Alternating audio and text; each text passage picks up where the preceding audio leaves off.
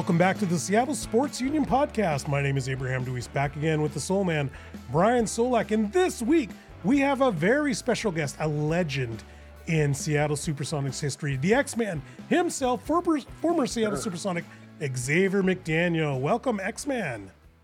Thank you. Thank you for having me. Thank you for joining us. This is fantastic. You just put your kids to sleep.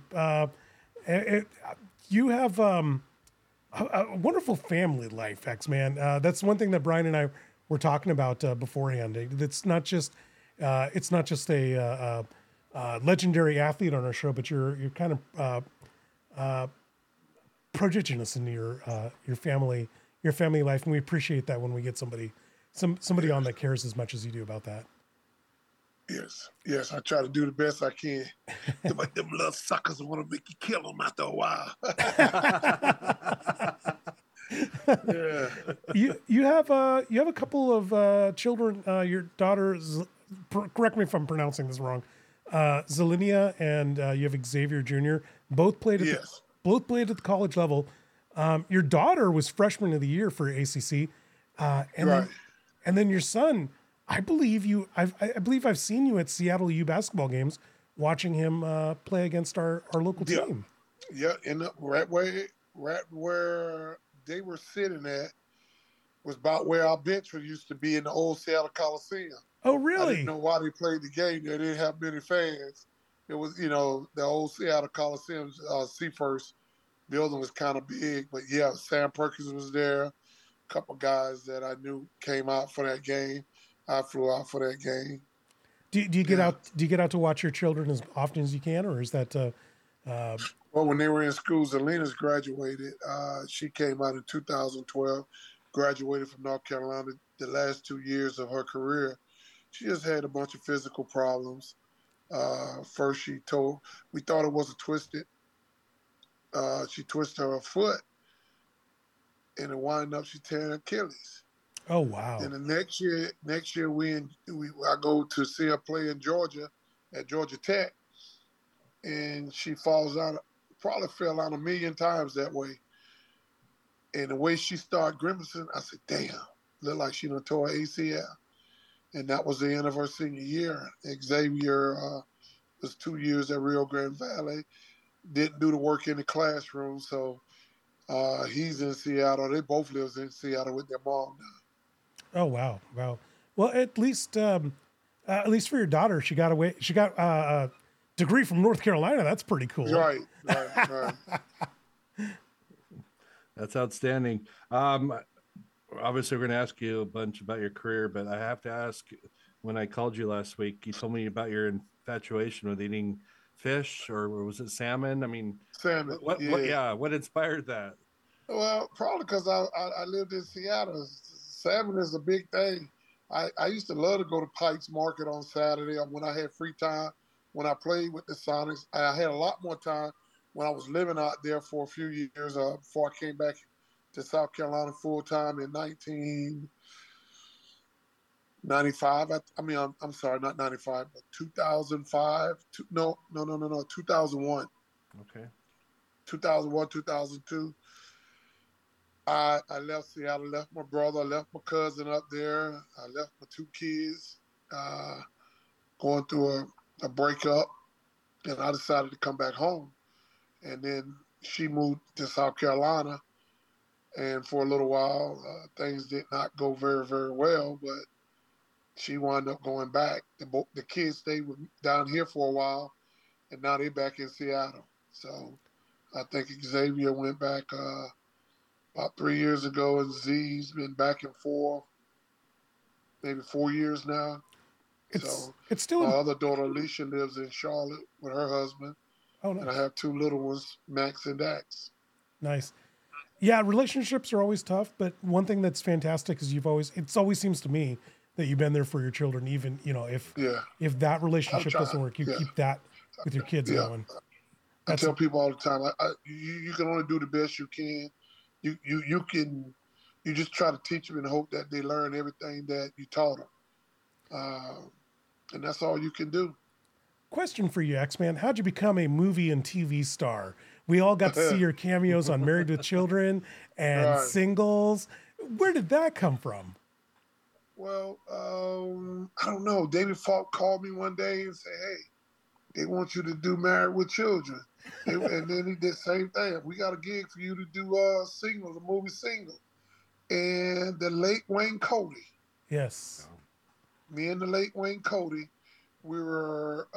They did a tent set up somewhere like towards. Somewhere off of Queen Anne, somewhere I can't exactly remember, and they had it set up and staged up, and they had me reading this line, and I had all type of trouble with it because it did not feel natural. Yeah. So after about 10 takes of struggling, me and Wayne just kind of like, hey, just let us do like a interview after the game. Nice. Okay. And we did it on the first take, and they was like, oh, we love that. So it was like, only thing I had to do was make sure I said, don't come yet. And we just did an interview, man. They sprayed me down real good. And we just winged it after about 10 tries because I was like, that's not natural the way y'all got us doing it. And you got me stuttering where Wayne just took a game that I did and we just started talking. And it just came out natural, one take. After we revised it, one take. And it was like, cool, we good. So, and then I was with Seattle also when I got the, Married with Children, I was with Boston. I think you were with Boston, Okay. yeah. Yes, I was with Boston. And that was my show in the 90s, early 90s. Mm-hmm. Married with Children. I am the only one that ever beat up Ed on the show. I'm the only one. No one ever beat him up. I mean, he always kicked everybody's tail. I'm the only one. So Clyde Drexler was on there, and Vlade Divac was on there. So I had a good time doing it. The cast made me feel so very comfortable. The first day they told me it wouldn't be live, that we'd be just going over. And I got real nervous, and I was ready to quit because I was like, oh, they was like, man, you play in front of 18,000 people, you nervous. I was like, but you're moving, and it's something I've done all my life. But they made it so easy for me, man. And I was like, you messed that line up to make me feel good. But I pretty much knew the lines. It's like one time, Peg put her breast in my face, and I just busted out, you know, and I just bust out laughing. And so, you know, it was just fun. I really enjoyed myself. We all went out and ate lunch right across the street. So it was fun. I went in. It was, you know, you look at a 30-minute TV show, it takes all day. Wow. We started like that morning. We finished like 8 that night. I was like, dang. But, I mean, I had a couple more opportunities, but I was going through some things in the late 90s and early 2000 with my ex, and my attorney told me, do you love your kids and you want your kids, or do you want to do a little act? And I was reading for like a couple things, and I had to turn them down because I felt like my kids were more important. Wow, very cool. Understood. You talked about your two little ones you just put to bed. Are they involved in sports? I'm just curious. Well, Max is playing a little soccer. He goes to like a soccer camp out the school. It's just like a training. He's in the second grade. He's just learning how to play soccer. But I told him, everything comes off next year about this time. We're going to be getting at it. We just do a little stuff with him. Maury is a basketball coach at Harris Stowe State University in St. Louis, and that's where we're going to be relocating at after December. Sometime in December, after school get out, probably after the Christmas break. Okay. And so she's the head coach up there. So very cool. I read that. So right now he's not playing right now. I read that your current business is flipping homes. Is that something that you'll continue to do when you move? Well, no. I was doing that here, and I did it for a while. And then I started building some homes. I sold about 10. I've sold all my real estate that I had. I was flipping them, and then I built about 12 homes in Columbia. Oh, wow. And stuff. And so I kept a couple of them for rental, and then about 2 years ago, I sold them all. Okay. Yeah. Okay. Just curious, can we try to know how to phrase this, but can we get you to go to Oklahoma City and flip Clay Bennett, or perhaps come to Seattle and flip Howard Schultz? I mean, seriously, what are your thoughts on? Let's get some of your muscle. Yeah, let's get some of your muscle and some of your intimidation. Well, unfortunate, the team got sold. I just felt like there's enough money in Seattle that someone could have bought that team, even if the state or the city came in and bought it, and until they found an investor, because Microsoft, I mean, they got a lot of people with a lot of money. Mm-hmm. Yep. And you got Bezos. He's been racking up the dollars, so he could have bought it. A lot of people could have probably bought it. Several people could have probably went in. It's just unfortunate, man, that a franchise like Seattle was moved. I mean, you got all these teams like Memphis, Atlanta, Washington. You got a lot of teams that don't draw, sell out, or don't show good. Seattle shows good, man. And even in my first year, that 31-51 team, we still averaged 8,000-9,000 every night in a 15,000 seat arena. So when the old Seattle Coliseum, I think it fit like 14,800 and something. I just didn't think it was moved, but I think it came down to David Stern in the city of Seattle. Yeah. It was just bad blood. And nobody wants to admit it. But David Stern is the most powerful man. He's more powerful than the owners. And that's who he worked for. Yep. He tells the owners what to do when he was alive. And he was the most powerful man in basketball. And I think when you built the Seahawks Stadium and you built the Mariners Stadium, and I know what you did because I was a part, right before I got traded, they were renovating the Seattle Coliseum for Seafirst when it was named Seafirst Arena. Mm-hmm. But you should have did a new one. Yeah. Everybody dropped the ball on it. You can blame David Stern. You can blame Seattle. You can blame Howard Schultz. You can blame a lot of people in the whole situation. But the ball was dropped. And I always say, who get hurt? Who get hurt in this? The fans. Fans, yeah. The fans are the only ones that get hurt. And I was glad to see basketball in Seattle preseason game. I even made a tweet. Ain't nobody invited me to the game. I'm mad about that now. Because any other time somebody called me and say, hey, we trying to keep Seattle there. Nobody called me, but it's cool. I'm glad. And I believe that within the next 5 years, Seattle will have a team. I hope so. And I would just hope that I don't want to be a part of management or nothing or working for them. I just want to be there when they, when they open the gates and say, hey, the Seattle Supersonics are back. I just want to be there. That would be a great, great thing for the city. And to get back with that rivalry, Portland, man, wow. Yeah, it would be very entertaining. Hey, let's talk about basketball a little bit.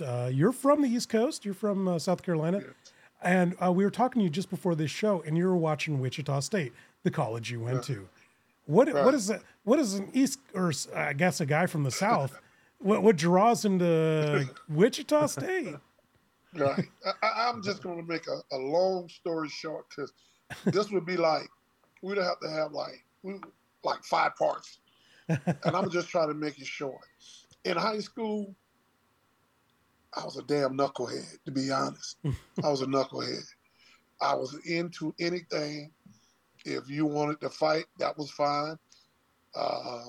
If my friends were fighting, I made sure nobody jumped in. I didn't like doing homework anymore. And I just was a knucklehead. My high school coach, he was my JV coach, and then I got moved up to varsity. The varsity coach was retiring, and my high school coach he knew we had a good team. He used to tell me all the time, boy, you're gonna be a player. If you get your crap together, you're gonna be a player. And I was just like, I'm from the hood. I done seen a lot. I didn't do a lot, but I seen a lot. Most of my stuff was like fighting little juvenile stuff, I would call it, and stuff. And a lot of people say, oh, X, you was a bully. But I really wasn't a bully, because if you're a new kid at the school, I see people messing with you. I'll be like, yo, man, that's my friend, man. Leave him alone. So bullying to me is when someone picks on other people. I didn't do that. But I will fight now. I had a few of them at the school. But I did a lot of juvenile stuff, little very immature stuff. And when I realized that I had an opportunity to play basketball, I started really taking it serious. And I started getting all these recruiting, but Duke would come in, no grades. Grades wasn't good. I tell people this all the time. I had more cooking classes than English classes. Just being honest. That's where at a 14, 15, 16-year-old kid, 17-year-old kid, I was just having fun, And so my English teacher, Ms. Adams, and Coach Williams, they got together. They had a plan for me, man. And I just had to follow through. Mm-hmm. Just like I said, I got letters from Duke. I told Patrick, I still got the letter. I got letters from Georgetown. I got letters from just about everybody. Patrick being Patrick Ewing? Yeah. Wow. He was like, man, boy, you'd have came there. I was like, nah, man. John Thompson got older. He could deal with Iverson. I probably was way worse than Iverson back then. So I was like, but South Carolina and Clemson were my biggest recruiters. Then Memphis State, Ole Miss. Ole Miss was like, we need you, man. They kept watching me, and it was like, man. They were like on me. Memphis State. Wichita State came in. I think Wichita State, because Sam Goodwin, the assistant coach on the football team with Coach Jeffries, went to school with my mother. His brother, the brothers, and my dad, my mom, they were all friends. All of them were friends. The Goodwins and the McDaniels are friends. A lot of people say, oh, that's not a very good combination. That family was something else, the two families, but they were real good friends. And so, and I'm friends with their kids, still yet to this day. We all friends. I talk to Chris, his nephew, all the time, either on the phone or text. So my mom then felt like I needed to get out of town. High school coach felt like I needed to get out of town. He always say, when you get to Kansas, by the time you get to know somebody, you'll be done got your stuff straight. And that's what happened. I got there and I just changed everything about what I did. I had better grades in college than I did high school. So I started applying myself. But basically just doing a lot of juvenile stuff. I never went to like jail or anything, or, the police officers showing up. Well, except for maybe one or two times, but that was for fighting. But that was for fighting. But I was defending myself both times. After it came out, I was defending myself. So, but other than that, though, man, there's just a lot of juvenile things that I did. A lot of friends in the neighborhood did. But other than that, though, man, I go back.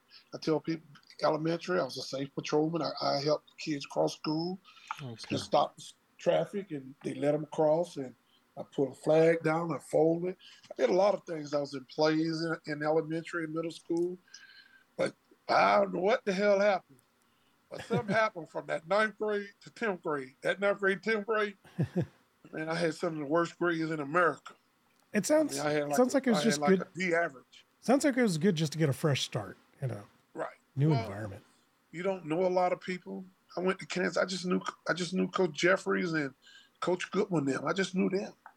And so, and I met a lot of people, you know, friends and sis in St. Louis, Oklahoma, Muskogee, Oklahoma, and Oklahoma City, and Dallas, and, you know, even people from Atlanta, you know. So, and I had another guy that played at Keenan High School, he played football. He was out there playing football. So I just realized I had an opportunity, man, and you only got one opportunity to get this thing right.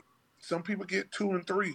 I felt like I needed one, and I was fortunate to play with 2 future pro players, Antoine Carter and Cliff Leviston. I also played with Greg Dryland and Arby Sherrod. Oh, wow. So okay, by playing with those guys, man, I knew I had to come with my A game, and you know, I just want to make my parents proud. Also, you know, I tell kids all the time, you do some things when you're young, it's okay. Just don't continue to do them. We all done some things. My parents, myself, you know, people gonna do things. Just don't continue to do them, and learn from your mistakes. And so, when I got to college, man, it was like, get up. Nobody's there telling me I got to get up and go to class. I set that alarm that my high school coach bought me an alarm clock. I set it every morning, 7 o'clock. I got up. And every time my grades, every semester, I sent him my grades. He would post and show the school. If Xavier can do it, anybody can do it. That's cool. And yeah. So I worked my tail off, and then I had a girlfriend. She also pushed me too at that time. So, fortunately, it worked out for me. I don't know how it would have been if I went to South Carolina, Clemson, or Memphis State, or Ole Miss, because those were my other choices. I don't know how that would have been. I just know going to Wichita State was a great opportunity for me. Awesome. Where were you, or actually, how old were you when you decided to become the Intimidator? You shaved your head. I heard you shaved your eyebrows and became a bigger badass on the basketball court. I mean, tell me a little. No, that's not true. I mean, if you look at my eyebrows, look, they don't grow. They don't grow. You look at them, they don't grow. Understood. I mean, to be very honest, we started in high school. Myself, Johnny Hampton, Tyrone Corbin, Alan Green. We would go to this barbershop, Johnny Cole. Well, me, Alan Green, and Johnny Hampton. I'm not sure where Ty went, but we would always leave school early. It's game day. So we found out you always had to play. You always had to go to school a half a day. Okay. To play in the game. And that's all we would do on game day. The big games that we're playing Eau Claire High School or Dreher High School or Lower Richland High School, those were the big games in the city. And so what we would do, go home and get a fresh cut. Go downtown, get a fresh cut. Come back and be looking all fresh. And then when I got to college, it kind of continued because the guys were already doing that. So my sophomore year, Arby Sherrod, James Gibbs are like, hey, man, we're going to get a ball. Let's cut our hair ball.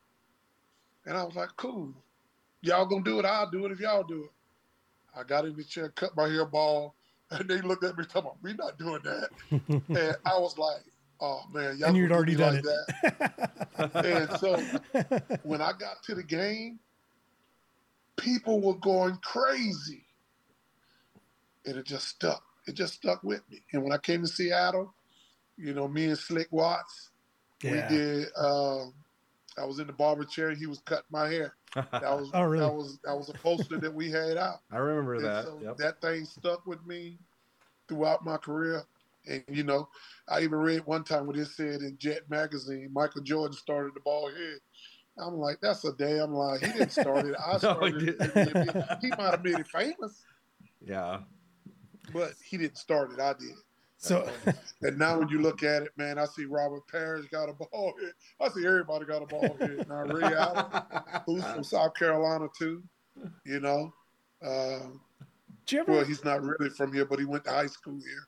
Right. You know? Right. But I think he went 7th through 12th grade. I guess that makes you from South Carolina. If you don't want to be, that's fine too. But, so you got this moniker of being the Intimidator, X-Men, but I don't think most people realize that you were actually the first guy to ever lead the NCAA in points and rebounds. So you had a lot of technical skill as well. Do you ever feel like, how did I get stuck with this intimidator when I'm really actually good at both sides of the court? Well, to be honest, when I was I was about 13 or 14 years old, and there's a guy named Buddy Taylor. We played for him. Our team was called Henley Homes. I grew up next to the projects called Henley Homes. I'm from Edisto Court. It's just like walking right across the street. Walk out one door, walk across the street.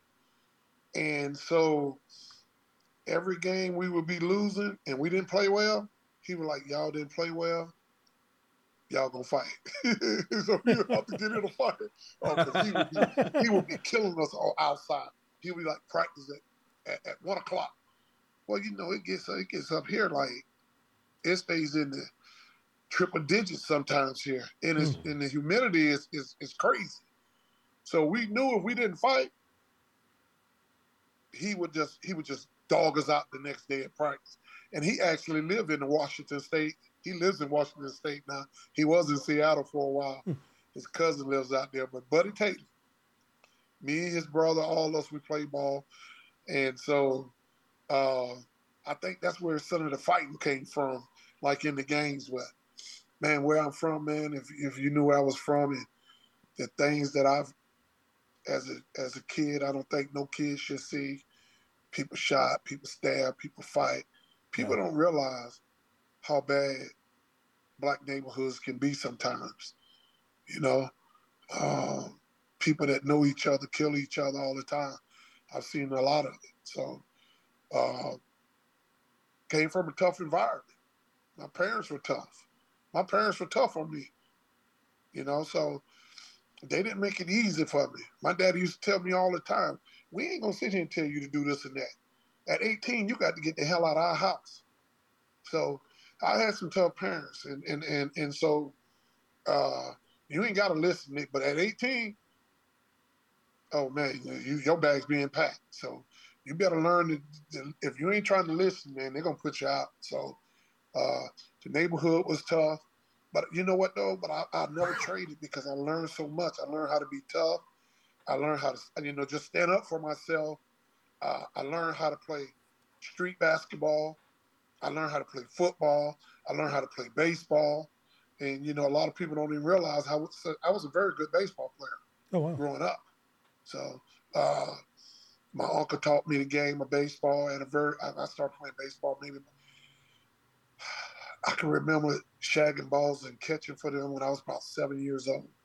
My uncle played sandlot basketball. He actually played for my high school coach. Him and another friend got in some trouble, so he got kicked off.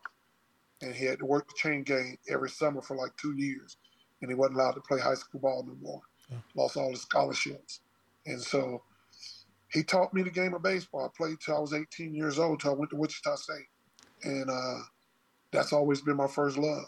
And I actually really played. Now, I can't say what Michael Jordan did because I ain't played in a little league. I played till I was 18.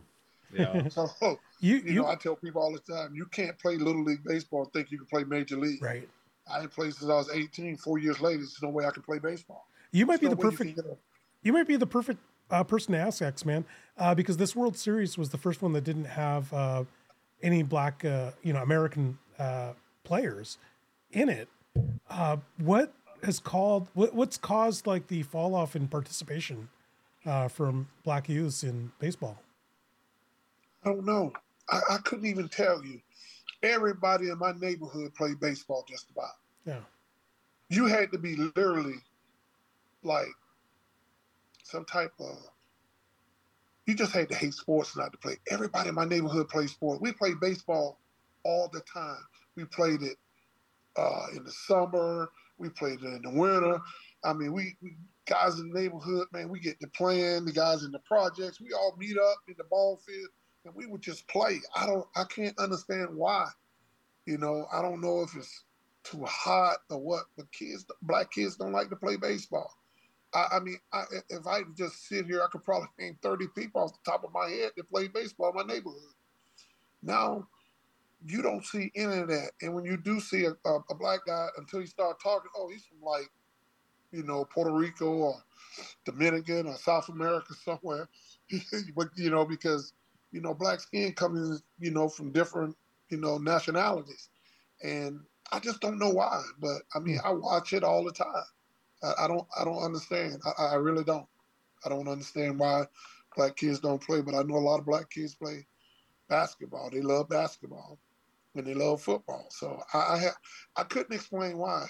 Where I know in the 70s, I don't know, but I guarantee at least made up 40% of the athletes, at least 40%. Yeah. Now, I don't think it's even 5% black players playing now. I really couldn't tell you why. Okay. Appreciate that answer. What was it like being drafted by the Seattle Supersonics way across the country on the other side? Well, I mean, how'd you feel on draft day? Well, I felt really good going into the draft. David Falk played a joke on me and said Seattle traded the pick.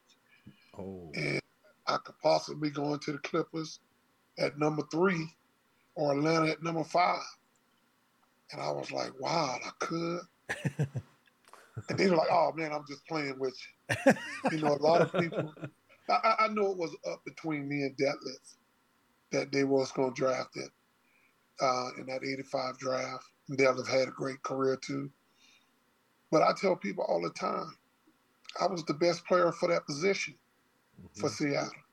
I was ready-made for that position. Yep. I had a lot of street ball in me. Not fancy stuff, but just being on the blacktop. I felt like my game fit the NBA style, the physicality of the game. I run, I jump, I rebound, I play defense. And you just look at those first 3 years. You can look at Karl Malone. You can look at Patrick, Chris Mullins, all those guys in that draft. But you go look at Xavier McDaniel. I was outperforming all those guys until I hurt my knee. Olin Polynice fell on my knee, and I hurt it in '88, the year I made the All-Star team. That Olin Polynice? Oh, no. Yeah. Fell on my knee. We were playing Utah. Never forget that day. And I kept playing on the leg, and when I should have had surgery. And so, you're 24 years old, 25 years old. You got like a 42-inch vertical, and you still jumping. You're taking what people tell you. They tell me I can still play.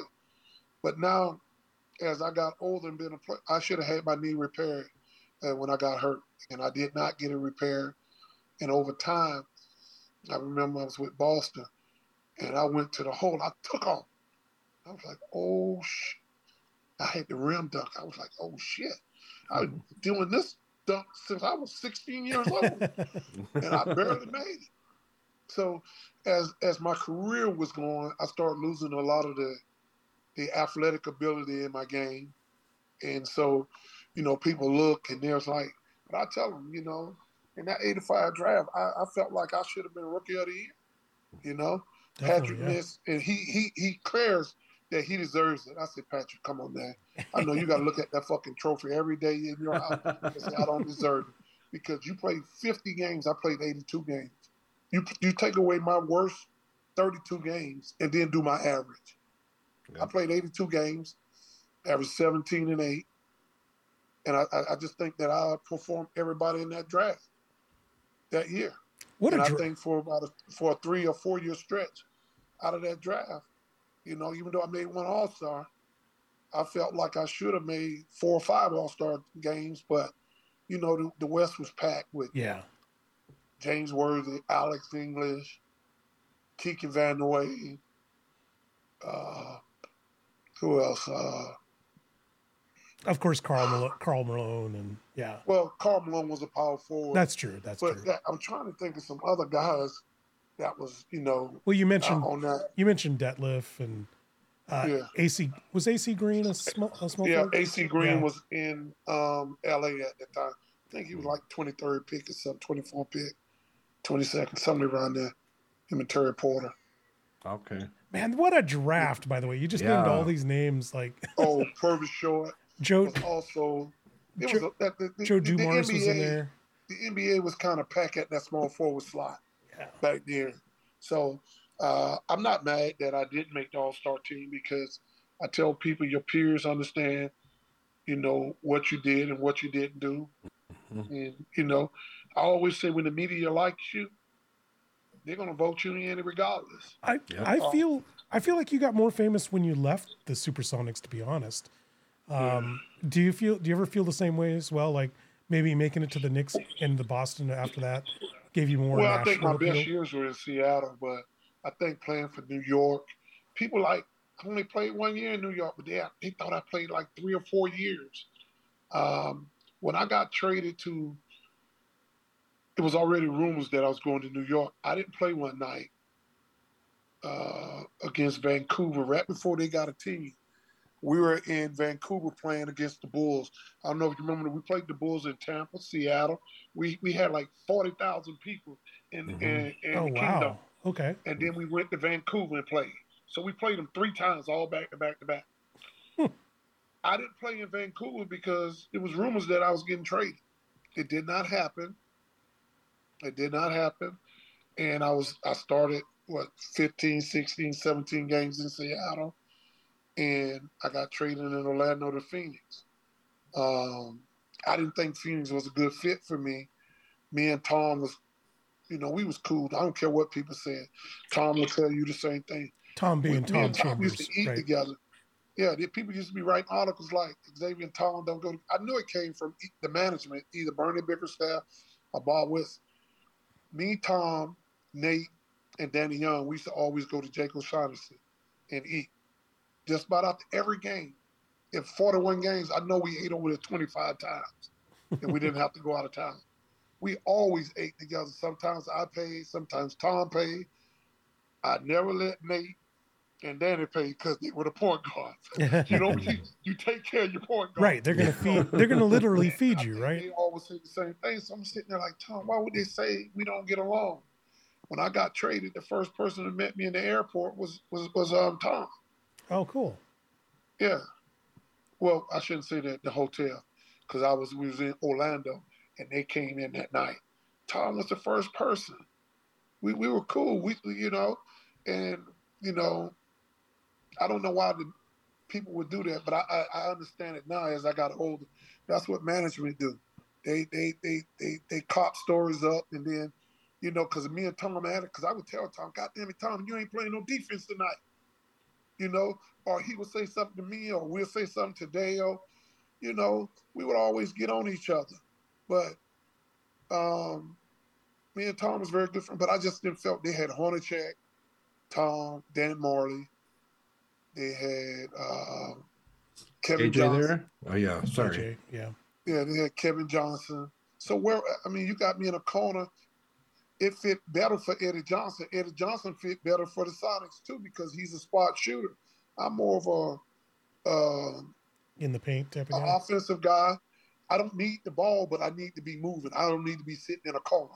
Right. And sitting there shooting spot jump shot. That's never been my game. So it wasn't a good fit. When I went to New York, and I remember driving from Seattle to Phoenix, and at that time, wireless phones wasn't that good when you're going through the mountains. And as soon as I got through the mountains, and Phoenix was maybe 30 miles away, I got a message. I'm checking the message, say they were trying to find me because I was driving all through the night. Got to the office, and I remember Coffee Simmons said, "We just traded your ass." I said, "Where?" He said, "New York." I said, "Thank you," because that's where I wanted to go, because I felt like with me, Patrick, and Oakley, that would have been a hell of a front line. I just knew.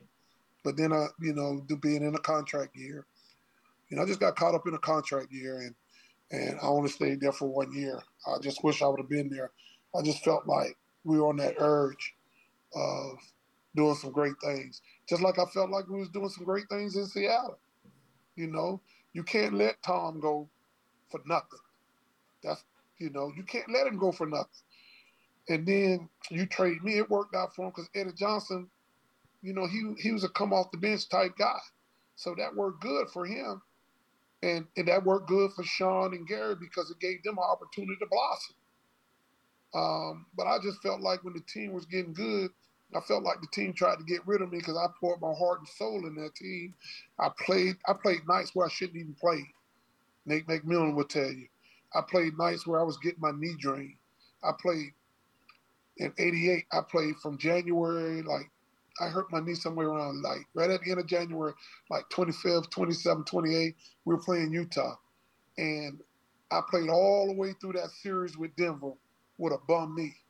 And I know everybody get traded, but I just felt like the way they did me, where Bob Wilson said, X, we're not trying to trade you. And I was traded like 10 days later. That's the part of the game I don't like. Being traded is a part of the game, but just be honest with the players. That's why I tell people, I don't get mad when these guys request trades or these guys hold the team hostage, because management been doing that to players forever. Yeah, they'll cut you at the drop of a hat. They'll trade you. Yeah. Right. That's crazy. I gotta, sorry to interrupt. I gotta ask, I mean, who is your least favorite player on the NBA court that you played against? I want to say Wes Matthews, if you don't mind me saying that, but if you don't want to say Wes, talk about that, that's fine. But do you have a least player? My least player I hate? Yeah. Or the player you hate the most. Who did you hate the most? I'm sorry. Let me rephrase that. Your least favorite player. Person, I would probably say at that time, I probably hated Rodman because I felt like he was a dirty player and stuff. I just felt like he was dirty. Hold on. More, I'm on the phone. I'll call you back. Yeah, I just felt like Dennis Rodman, if you're getting the best of him, he starts doing antics like, I know I was in Boston and I'm laying on the floor. He hit me in the private. And the referee, X, I didn't see. I look up there, Mom. Look up there. And he did it the second time. And I just went over there and just started busting him upside the head. I was with Boston. And, any time that you are doing anything to Dennis, he's going to try to revert the dirtiness. Because I tell people on the street, and the NBA let that junk go. That's why he kept doing it over the years. Because they never made him tone it down. Yeah. But Dennis Rodman's probably the most hated guy, man. But to get back to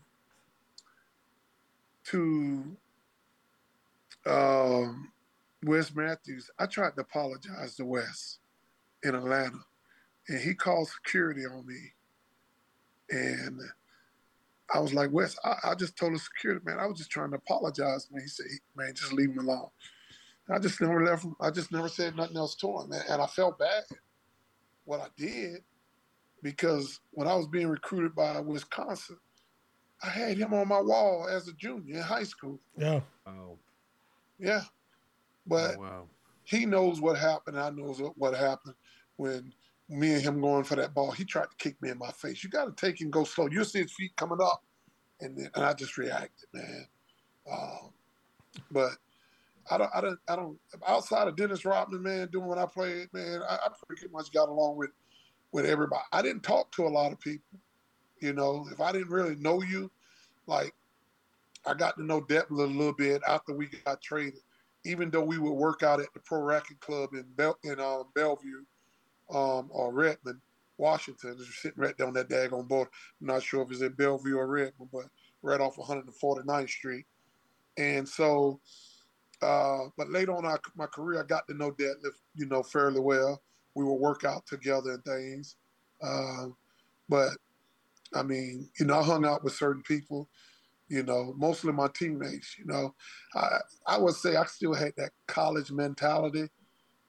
These are the 12 guys I'm going with, so I kind of stick with them, unless it's somebody like I knew very well, Rodney McCray, Alex English, who's from my hometown, Tyrone Corbin, who's from my hometown.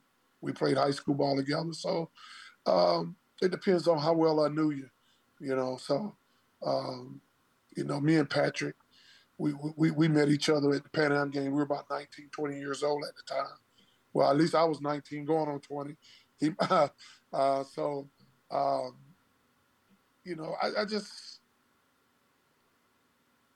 guess I would say I had that, even in the pros.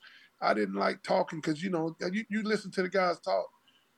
We hated each other a lot of the times.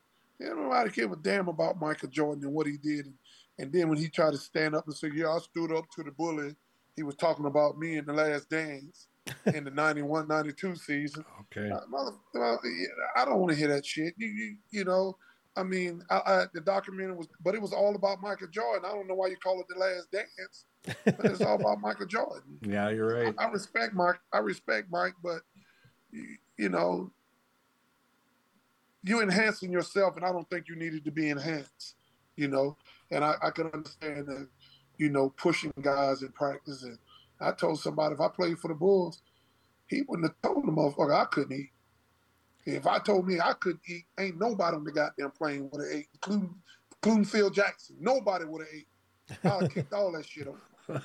Yeah, I agree with you. So I respect Mike, and I respect him as an individual. I respect him as an athlete. But when you tell somebody you ain't gonna eat, ain't but 3 people in this world can tell me I ain't gonna eat, and all 3 of them dead. Now my mama, my dad, and my grandma.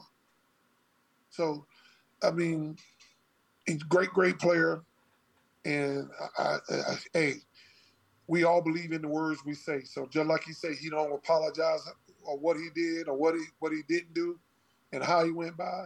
Hey man, you do you. But I mean, you ain't gonna tell nobody don't feed me, because if I ain't eating, ain't nobody gonna eat. Yeah, I never really understood that documentary. It seemed like he was they were tearing down other people to elevate Michael. And like you said, what you said was really poignant. He's already at the top. He's already up here. I'm on the phone. Oops. Sleep, Mark. It's 10 o'clock. Was that your kid? No, that's my wife. Oh, okay. I was just going to say the documentary wanted to elevate him even higher. And I'm like, he's already the best player. There's nowhere to elevate him to. Like, you don't need to tear other people down. It's going to be about him and LeBron, who's the best. I mean, it's just talk. Speaking of the best, I gotta ask you about the what was it, 86 season, 87 season? You, Tom Chambers, and Dale Ellis all scored over 20 points per game. And I was thinking to myself, I was a kid back then, and I'm just like, oh my God, I want this every year for the rest of my life. And well, I thought it was going to last forever. And you know, it's too bad because you never see that. One thing you can say, ain't nothing lasts forever. But hey, man, I look at Chris Mullins and are you talking about the Tim Hardaway, Mitch yeah. Richmond, and they talk about, you know, them 3, but they wasn't as lethal as us. I don't care what. I agree. They was not as lethal as us. And because Seattle don't have a team, we can never get together. We can't never get together and tell our story. You know? And none of us was ball dominant. You know, you look at the NBA today, Luka Doncic is ball dominant. He got the ball out of 24 seconds. They throw it into him. He got the ball 18 seconds. 20 seconds sometimes. Shit, you're supposed to make shots. Yeah. We ran sets. And when we had an ISO, the whole thing about an ISO was you had to go quick. Mm-hmm. The Bernie used to always say, shit, or get off the pot. You know? So sometimes I'll get in, I'll be doing stuff, and he'll, McDaniel, shit, or get off the pot. So, I mean, but that's the way they do it now. 4 out, 1 got the ball, and it's ball dominant now. I would like to see a little bit more movement in it, but I mean, this is the way they play now. So, but I enjoy watching it, man. That's my life. Sports is my life. It's football season, and I catch a little basketball. As soon as football about over with in the playoff, now I'm watching all basketball. Baseball coming out, watching a little baseball. But then when basketball's about over with in the playoff, I watch more baseball. I mean, that's my life. Sports is my life, but I mean, I just wish that Seattle had a team, man. So myself, Dale, and Tom, we could talk about that magical year, and then we came back and did it again the next year. We just didn't do it as high, but we all scored 20 points a game.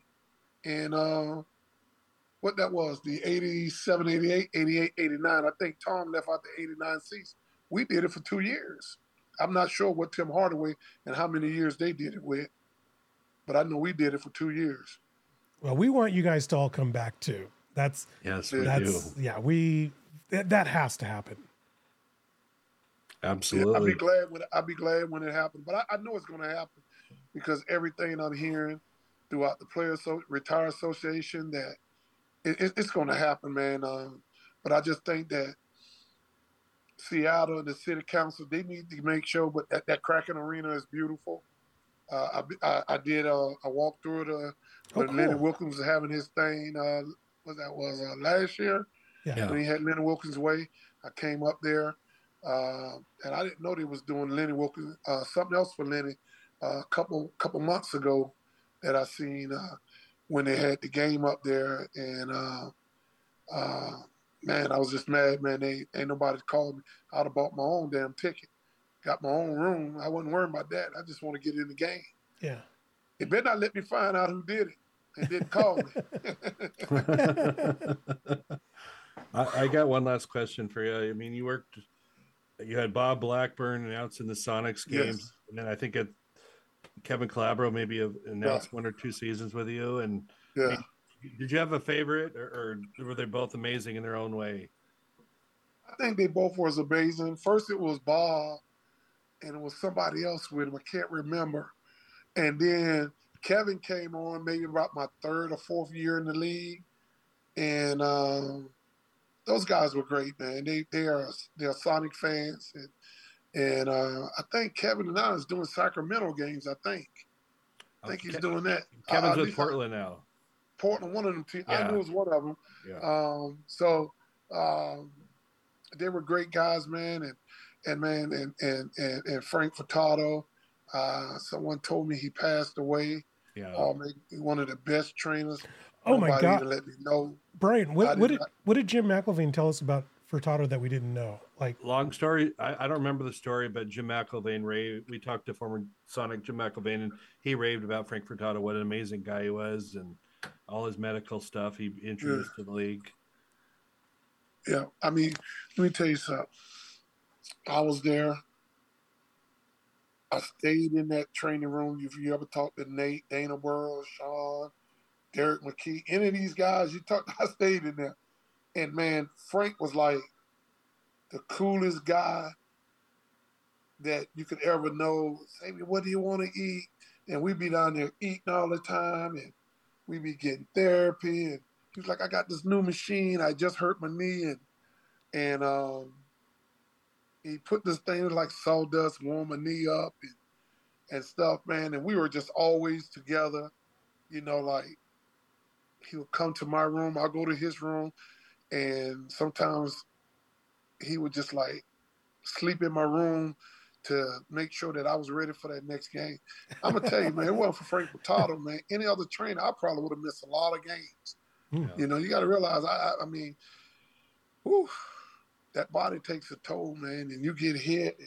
And I remember my first game, and we were playing Dallas, and he was round the clock giving me treatment, but my back wasn't getting any better.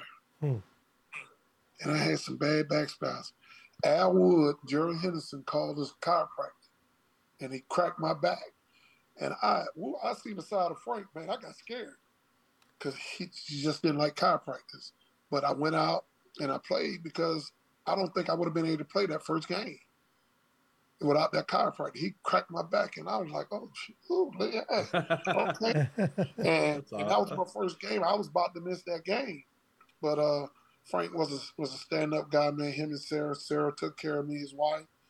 I mean, anything I needed at all, I could call her.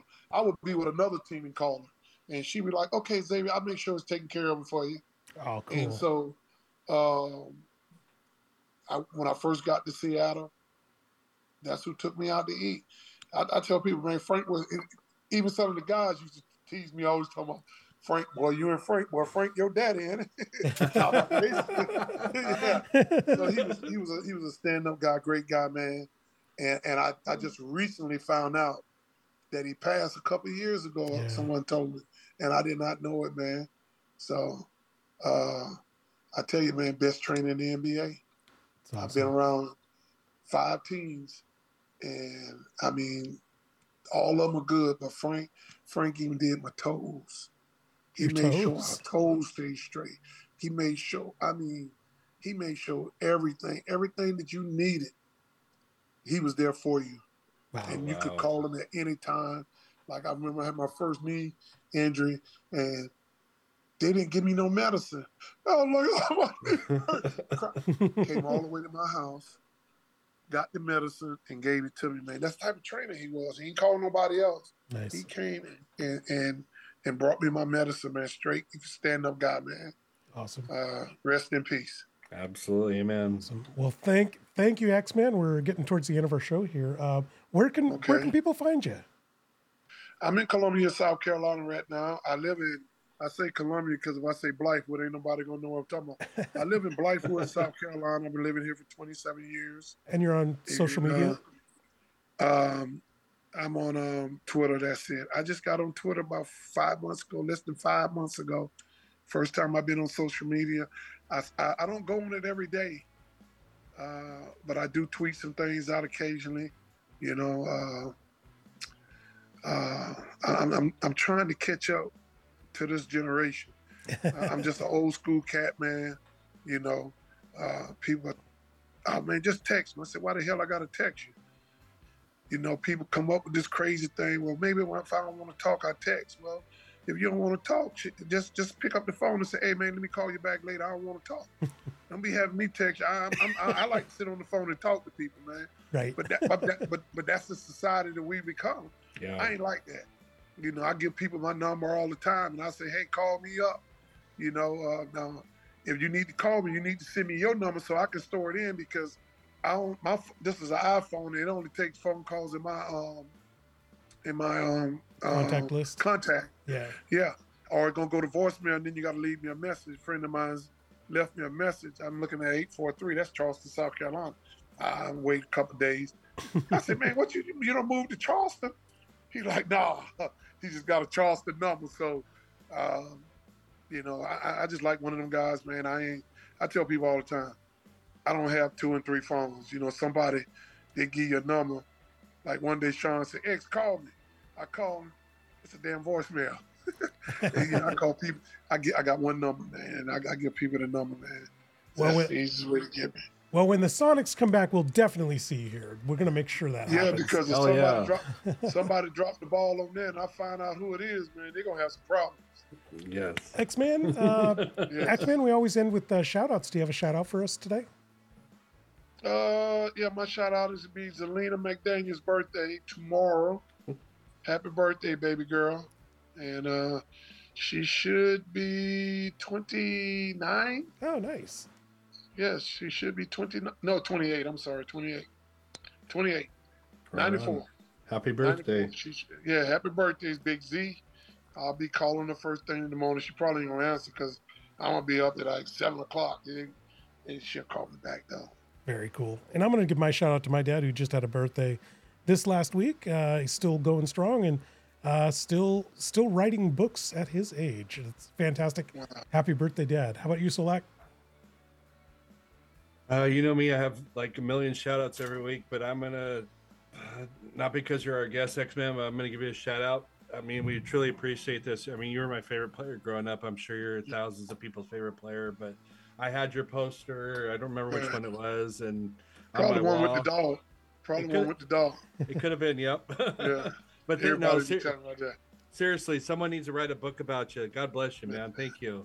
Hey, thank you. And, hey, you guys got my number anytime, man. You all want me on anytime. That is awesome. I done had this number. You ain't got to worry about it change. I done had it for about 25 years. Outstanding. We'd love to have you on again.